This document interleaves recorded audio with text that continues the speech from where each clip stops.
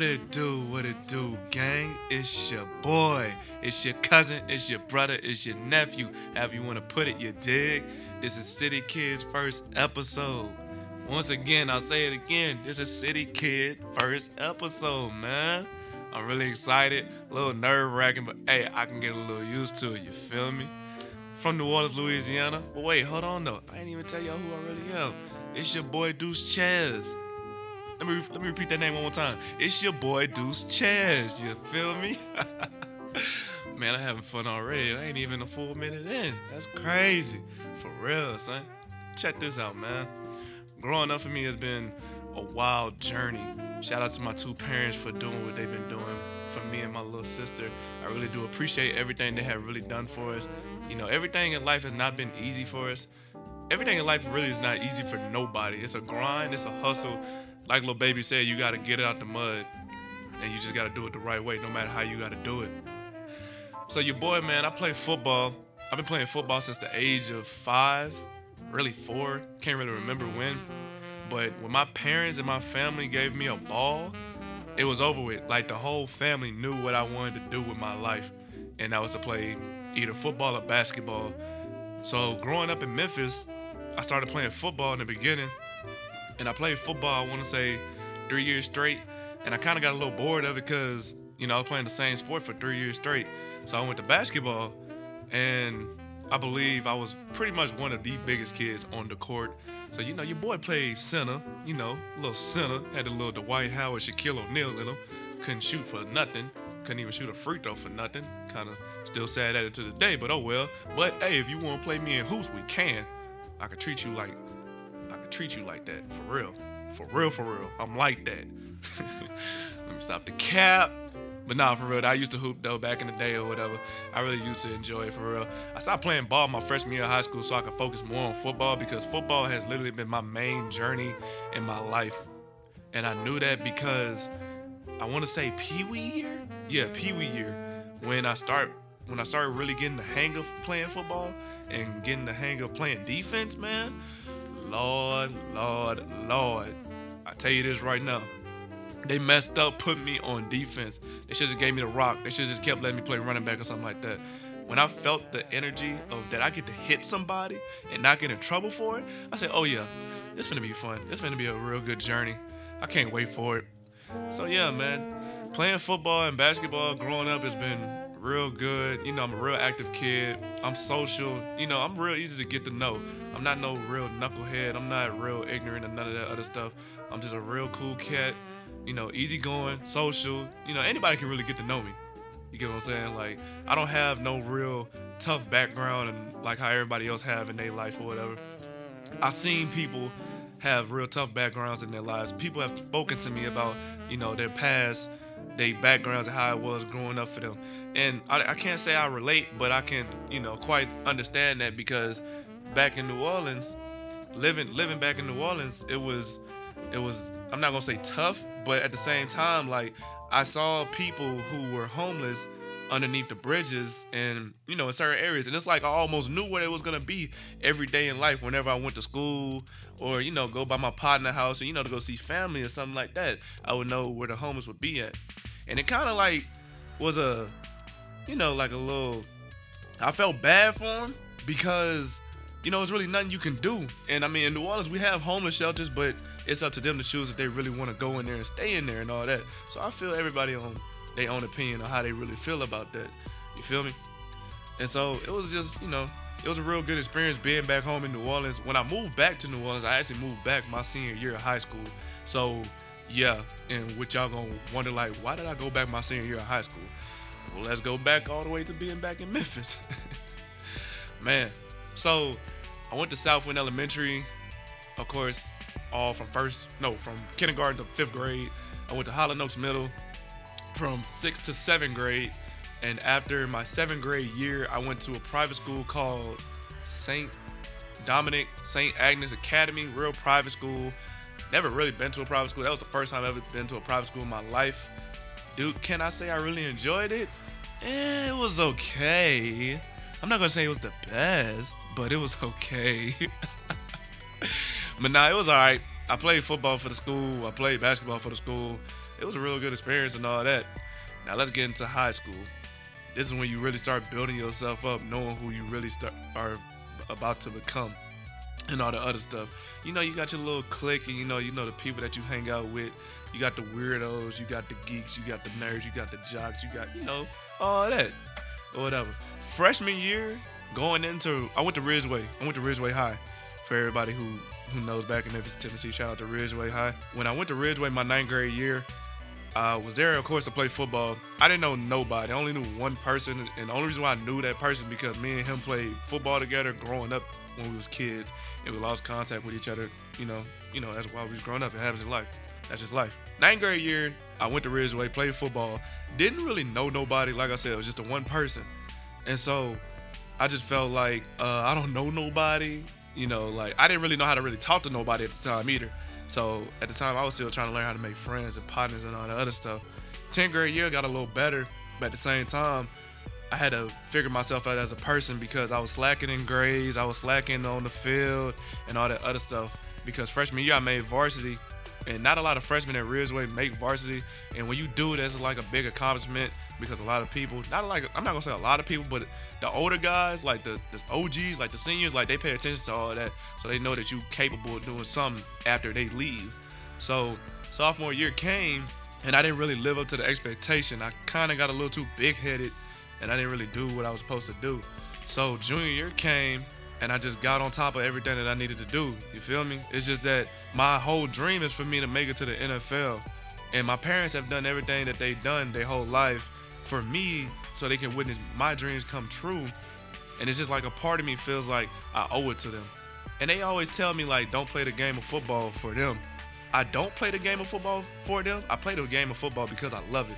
But at the same time, it's a part of me that feels like I still owe it to my parents, you feel me? Because they the ones who have sacrificed day in and day out to see me happy, to see me get to where I want to be, you feel me? Because I'm gonna tell you this right now, playing football is not easy. You're putting your body on the line day in and day out. You're working out 24/7 or every other day of the week. You get what I'm saying? Like you break bones, you break ligaments. You go through pain and all that. That's the part of the game of football. You have fun with it. You enjoy it. The game of football is not gonna be here forever, and I know that for a fact. But at the same time, while I'm still playing ball, I want to enjoy it. I want to get my name out there, and I want everybody to know that Deuce Chairs gave it everything that he could every time I stepped on that field. Whether if it was a game, whether it was at practice, whether if it's a 7-on-7, a scrimmage, all that. I just want everybody to know that I gave it all that I had, and that was just that's just how I feel, and that's just how I feel like on how I owe my parents, because making it to the league is really important to me. I'm not gonna say I failed if I don't make it to the league. I will be satisfied if I don't make it to the league because I know that I've done everything that I could or whatever. You get what I'm saying? Because it's hard to make it to the NFL. A lot of people don't know that. It's really, really hard to make it to the NFL. And from where I'm at right now, I'm in McPherson College. I'm in McPherson, Kansas. A real small school, a NAIA Division II school in the KCAC. Shout out to the KCAC conference. Shout out to McPherson College for also giving me this opportunity to be here and also do this podcast and play football for the school. You did. But on top of that, it's just being a student athlete is not easy. A lot of people don't understand that being a student athlete is not easy, man. It's just a lot to go through. You put your body on the line. You got to wake up early, eat breakfast, go to class.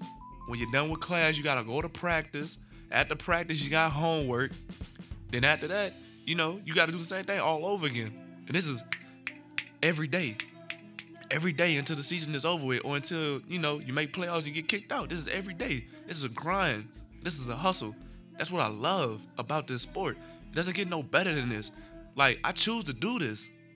You get what I'm saying? Like, that's how bad I really love this game.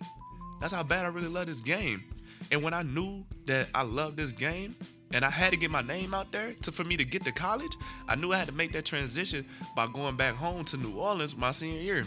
When I went back home to New Orleans my senior year, I went to Landry Walker. Shout out L-Dub in the building, you dig? Even though they just changed the school name back to L.B. Landry. I don't know who L.B. Landry is. I didn't graduate from there. I graduated from Landry Walker, the Landry Walker to be exact. And so when I get back home, all eyes is on me. let me not say it like that, but it was kind of like that. All eyes was kind of on me because I'm the new kid back home, real country boy. Not a lot of people really know me, even though I've been back home, going back and forth, going out of town and all that other stuff. I wasn't really physically home for real, for real. So when I went back and all that, everybody was like, "Who this boy is? Who this kid? This, that, and the third." Everybody just trying to figure out who I was, and so I was like 210 at the time. Big, solid, real solid kid. Everybody think I'm a coach. A coach, dog? Everybody thought I was a coach. That's how big I was compared to the other guys in the locker room. And that was funny to me. So on my visit back or whatever, we get there. I talk to the coaches. I talk to Coach Powell, Coach John, Coach T Black, all of them. We go to the weight room. They working out. I sit down with Coach Black. Coach Black had brought one of the players up and said, "Yo, I just want you to introduce yourself to your new teammate." I stood up, and dude thought I was a coach. And when he looked at me, he was like, "This my teammate? He looks like a grown man." And I'm so used to getting that phrase that I look like a grown man. I understand that, I understand I look good. But grown man-wise, come on, man. I'm only still 19. Let me have my little bit of fun. You feel me? Come on now. So back to the story. So they said, "Bro, you look like a grown man." And it was so funny to me because I actually did look like a grown man compared to the boys in the locker room. Some of them was, of course, some of the other seniors looked like they was grown men too at the same time. But I looked more grown than them. And so when I get there and all that, it's all love, peace, and positivity when I'm back home and all that.